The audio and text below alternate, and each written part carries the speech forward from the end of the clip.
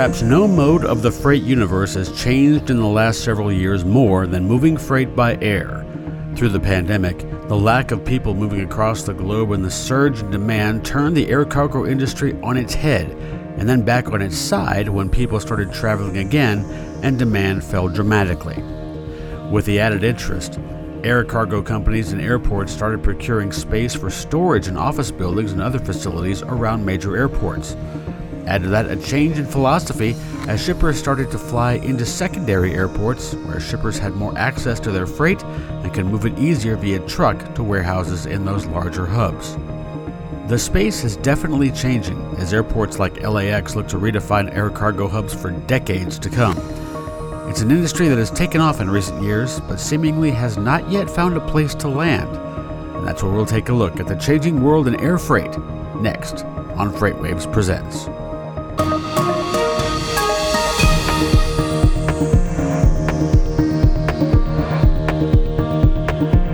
And welcome into FreightWaves Presents. I'm Bill Priestley. If you need it there tomorrow, there's likely only one form of transportation that will get it there on time. Air cargo's calling card has long been the speed it can move from just about any point on the globe to any other point within 24 hours. With efficiency comes higher demand, and with higher demand comes a need for supportive infrastructure to meet that demand. The air cargo industry was almost called in as a backup when demand shot through the roof several years ago at the outset of the pandemic, given Americans having stimulus money to spend. The demand was so high we might have even seen a paradigm shift in the way shippers use air cargo in a variety of different ways. Conversion kits shot up, access to smaller airports went up, and even the stuff we bought changed. So where does that leave air cargo when things tipped in the other direction and now demand finds itself getting up off the floor with the American economy? Joining us to set the stage is FreightWaves air cargo editor Eric Kulish, joining us from Vancouver, Washington. Eric, thanks so much for joining us. Since the 90s, we've had probably more change in this industry than any other. What has kind of stood out to you over the course of the last, say, several years in terms of how this industry has changed? Well, the industry's changed in a lot of ways. The pandemic kind of redefined things so much with the upsurge in demand, and now you're seeing the industry trying to kind of recover to a more normalized mode. I think the biggest thing that's structurally impacting the industry is the growth in e-commerce shipments. That is, the driver behind growth for the next 2 decades as e-commerce sales explode. And even though e-commerce as a percentage of e-commerce growth has fallen back since we were all stuck at home during the pandemic, it's still growing at a much higher pace than general air cargo. And the express carriers are, still investing in aircraft, and these e-commerce networks are developing around the world where they need small, medium, and even large freighters to move things, next day and overnight to support the shipments. How do you think the air cargo universe has responded to that, knowing that, this is obviously a different animal altogether than what it's been used to for basically since its inception?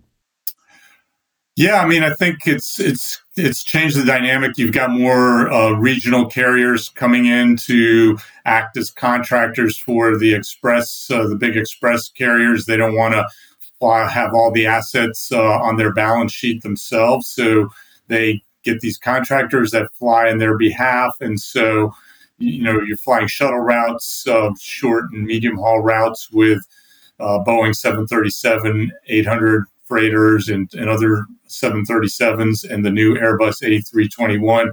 And these are mostly converted aircraft that come out of the passenger sector. They're used, and it's a lot cheaper than trying to buy a production freighter straight from the factory. So that's where the activity is, buying and converting freighters. And that's been red hot in the last 3 years. We still got a huge order book, but some of the new orders are cooling down because the air cargo market is slowing down a lot, as we have go through this normalization phase. You headed right where I was going to go here. Obviously, conversion kits, we've talked about this. They shot up tremendously. It just kind of points to exactly how versatile people want to be at this particular point. Do you think that's going to continue? Obviously, it's going to cool down a little bit here as the economy tends to warm up again. We hope to see that happen perhaps next year. But do you see that still being a trend moving forward in the air cargo industry to buy freighters being bought, being converted, or rather, I should say, planes being bought, being converted to freighters, and then moving in that industry? Yeah, for sure. I mean, if you're taking a long-term approach, the air cargo market's growing at a healthy rate, notwithstanding some geopolitical problems. And so, as I said, e-commerce, the two things that'll drive more investment in continuing investment in either production freighters or converted aircraft is e-commerce, but also replacement aircraft. You have a lot of older aircraft, older 747 400s, older Airbus aircraft, and just these aircraft that are less efficient, that were brought, were probably going to be retired, but were kept in service or brought out of the desert to fly during the pandemic. So there's kind of this, a lot of these planes are starting to be retired more quickly, and there's going to be a need to replace that capacity. And, just getting back to one of the other things you alluded to earlier, and maybe we'll get into, is during the pandemic, there was this accelerated interest in using secondary airports, to get past some of the congestion that we saw at the main passenger gateways. And so if you had charter or freighter operations and wanted kind of priority service and not get caught up in delays, as a logistics company that chartered freighters, you might look to some of these smaller airports that could service you. It's like you read my notes. You're going right where I wanted to go here as well. So one of the things that I think that we've kind of all talked about when we talk about air cargo is versatility, though that term really hasn't been used that much. But when you talk about conversion kits, you talk about going to secondary markets, all of a sudden more options are available for you. Is that kind of, do you think, where we're headed here, just as airlines, freight airlines, as well as shippers looking for versatility in what they can get from their air cargo carriers? Yeah, I mean, flexibility and versatility is key. Even though demand is down and there's a lot of, shippers and logistics companies going back to putting their freight on, passenger airlines or in the bellies of passenger aircraft, because it's a little cheaper and now there's that capacity available. You still see interest in freighters, or, chartering freighters or using a partial freighter, because, the freighter gives you that, you mentioned speed is of the essence, but, as we learned during the disruptions of the pandemic, reliability is key, and a key takeaway for shippers is that they still want that reliability. So having a freighter that goes on to certain routes isn't going to be changed because the airline's passenger demand changed, or is going to a cargo market rather than a leisure market, might incline you to use a freighter. So, that gives you flexibility. And some of the freighter operators are trying to be flexible in their leasing options, and having, depending on how many planes they buy and acquire for conversion, they have some flexibility in their capital expenditure plans to slow or increase that pace, to keep up or to be aligned with demand.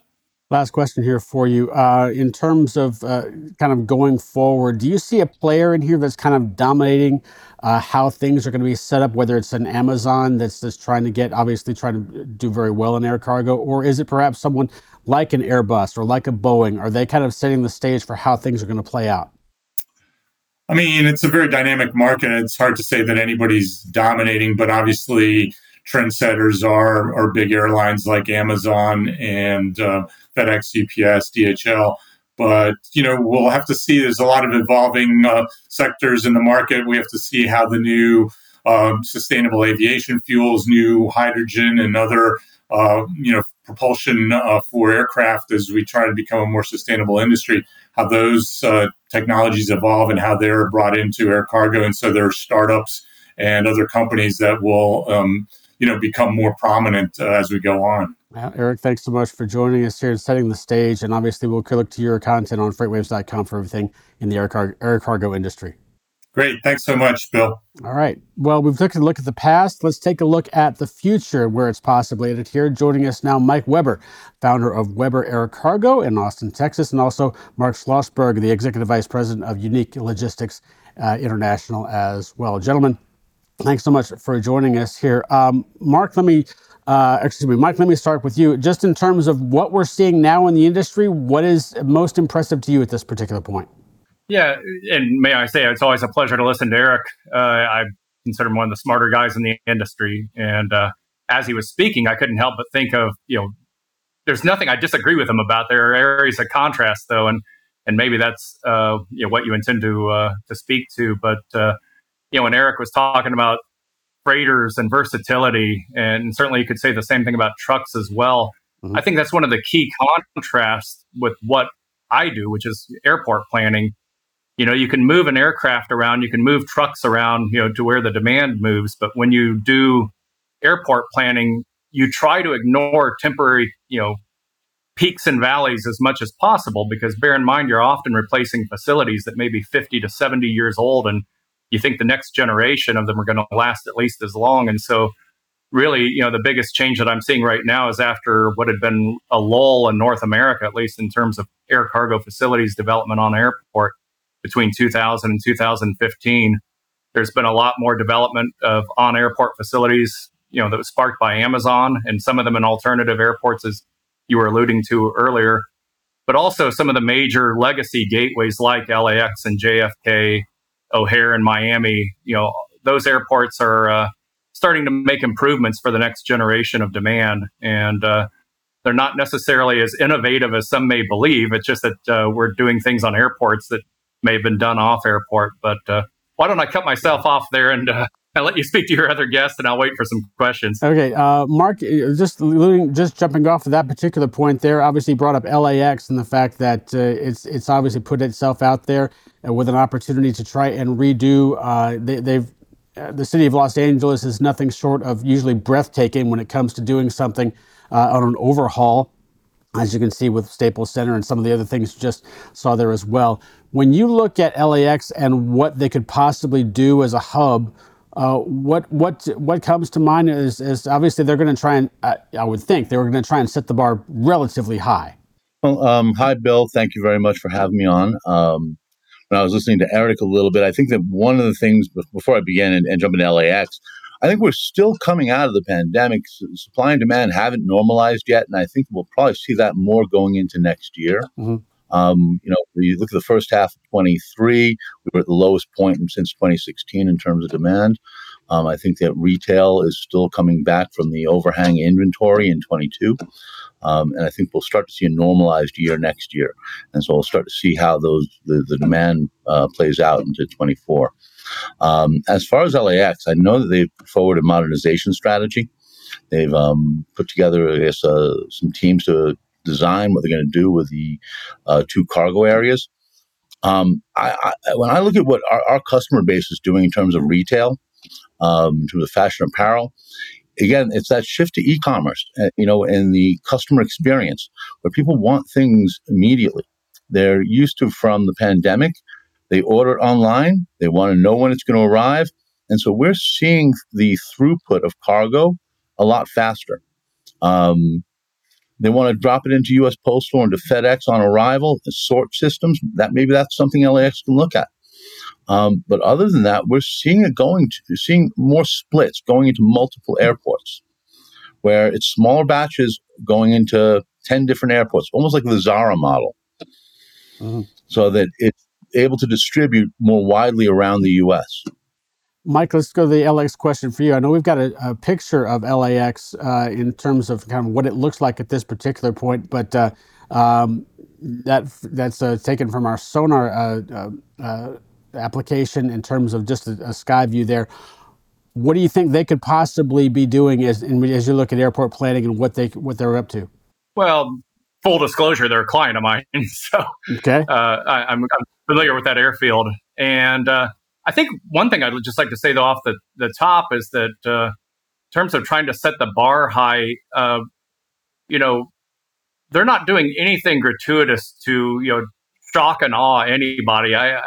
times I feel like I've outlived my my era, and that we specifically don't want to be disruptors. We want to be as undisruptive as possible.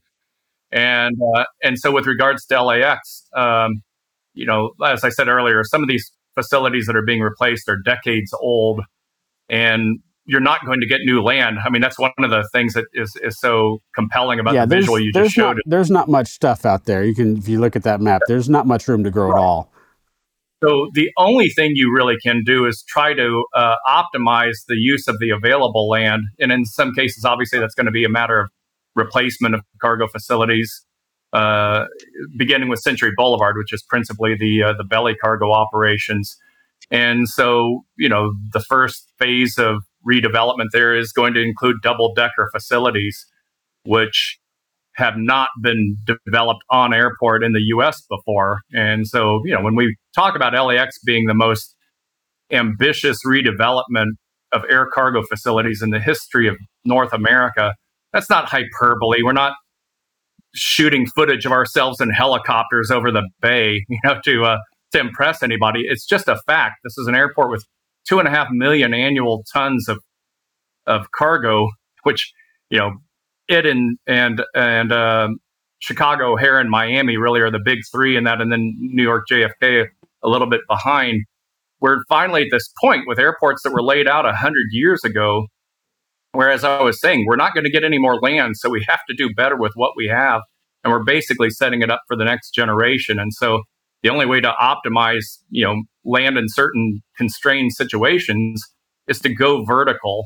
And it has been interesting looking at some of the observations by other people in the industry who have thrown around, well, this is an innovation that's never been tried before, and they try to cast aspersions on it. And we're dealing with known commodities as much as possible. We're researching it to death, which I know at times can make people frustrated about the public sector. But again, we're not moving aircraft and trucks around. We're building physical facilities and infrastructure that'll be around in 50 to 70 years. And so you've got to get it right the first time. And so I would just say, again, we're not posing as disruptors. We're going to try to be as undisruptive as possible while implementing the most ambitious cargo redevelopment project in the history of North America.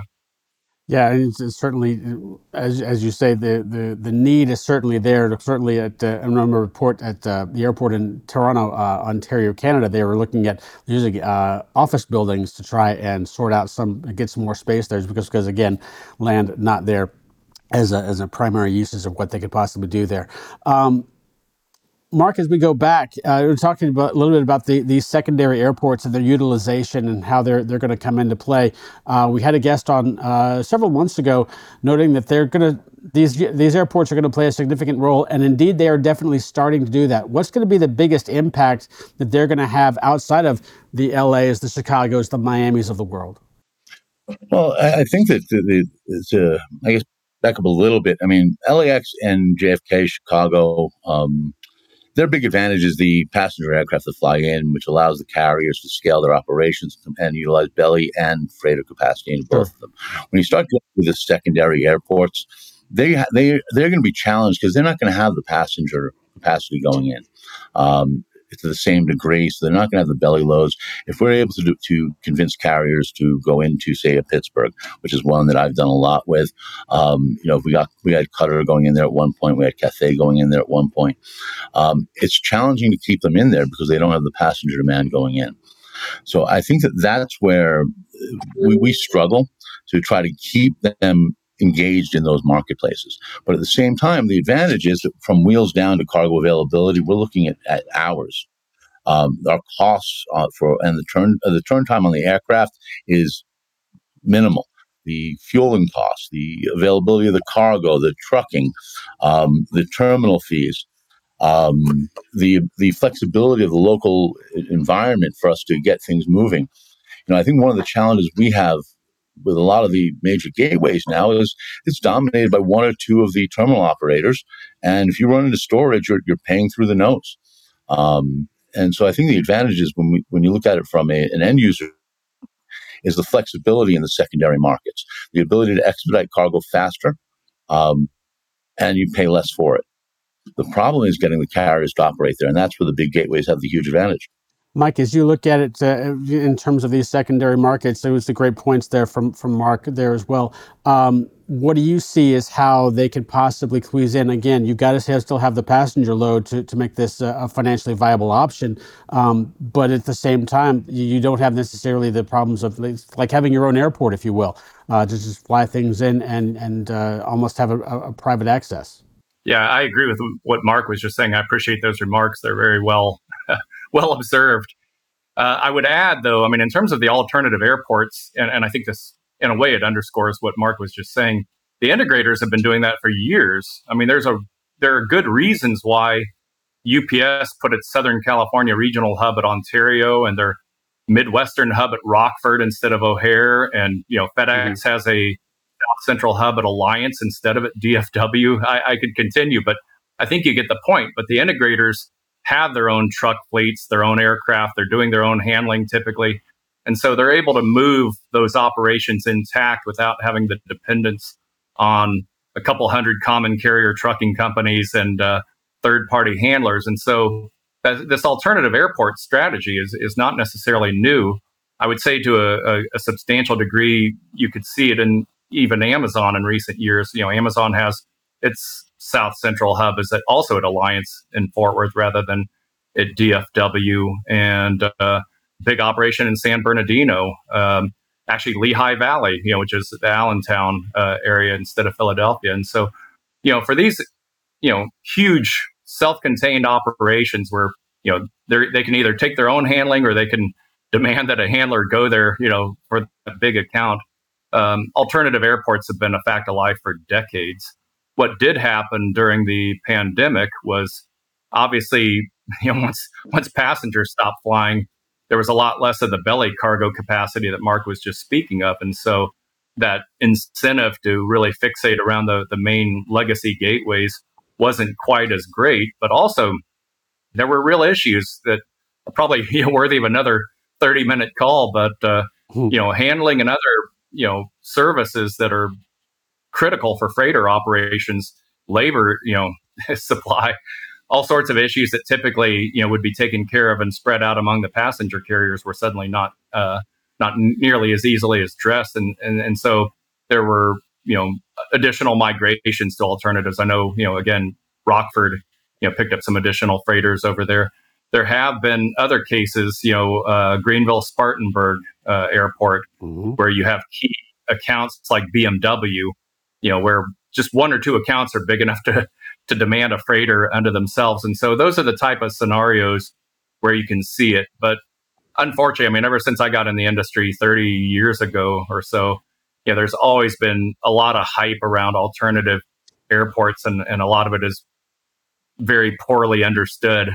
We always go back to the example of Miami International Airport, which when I first entered this industry, people were all saying, boy, the congestion and other issues, people just can't wait to get out of Miami. And 30-something years later, they still haven't left. So they're not going anywhere. There's a lot of really compelling factors beyond the obvious that tend to keep operators at the major gateways. And again, you look at versatility. If you have one or two international freighters a week, what happens when one of them takes a mechanical? If your operation is based at O'Hare or LAX, well, you probably got another flight going to that destination in the next hour, so it'll take care of itself. Yeah. Well, I wish we could add another 10 minutes to our conversation. Unfortunately, we got to wrap it up here shortly. So let me just leave you guys with these two questions, or at least one question for both of you real quick. What do you think is something in air cargo that is not mainstream right now that you think is going to be mainstream, say, for instance, in about 5 years? Mark, let me start with you. Probably. Well, there are two things that come to mind. First is the e-commerce players, just simply because of the explosion of e-commerce right now. What we saw in the last 6 to 9 months was a couple of players based out of mainland China that kept that market afloat. The amount of volume that they were pumping and dumping into the U.S. postal network using 3-to-1 de minimis, they more or less kept the air freight rates from going below pre-pandemic, whereas every other market in the Indian sub-Southeast Asia had dropped below pre-pandemic levels. The other thing is going to be SAF. Customers pushing for it. You have various mandates from climate change that's going to become a major factor in how we price and how we run our air cargo. Mike, what do you think 5 years from now? Again, compliments to Mark. I had both of those in mind, so I'll pivot to cargo community systems would be one of them, which is probably one of those features that laymen think already exists to a greater degree than it does. But these are the integrated systems intended to better coordinate airlines, cargo handlers, freight forwarders, trucking companies, and regulators into more of a seamless platform for communications and planning purposes. A lot of the truck congestion that currently happens at airports, including ones we've been talking about, really could be minimized, through such a platform. You also need a physical element to it, like truck queuing yards. But we need far better cargo community systems coordination between those elements, and it's already happening in places like Amsterdam and Brussels.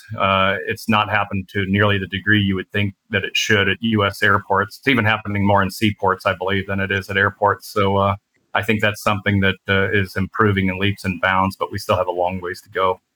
Well, Mike Weber and Mark Schlossberg, thanks so much for joining us here on this edition of FreightWaves Presents. Obviously, this is a complicated industry, and who knows where it could be in 5 years as well. But hopefully, we'll look to you for some insight as things continue to change in the air cargo industry. Thank you. My pleasure. All right. From LAX to Chattanooga, Tennessee, and anywhere you can set a plane down, the air cargo industry seems to be ready to go anywhere to get the job done. But how is that going to look? What infrastructure will be required? How much time do we have to figure it out? Clearly, we seem to be flying through a bit of turbulence in terms of finding stability in the industry. Will we find that stability? It's probably too soon to tell, but as long as people still need something delivered tomorrow, anything in air cargo is still possible. That's it for this edition of FreightWaves Presents. I'm Bill Priestley. We'll see you next time.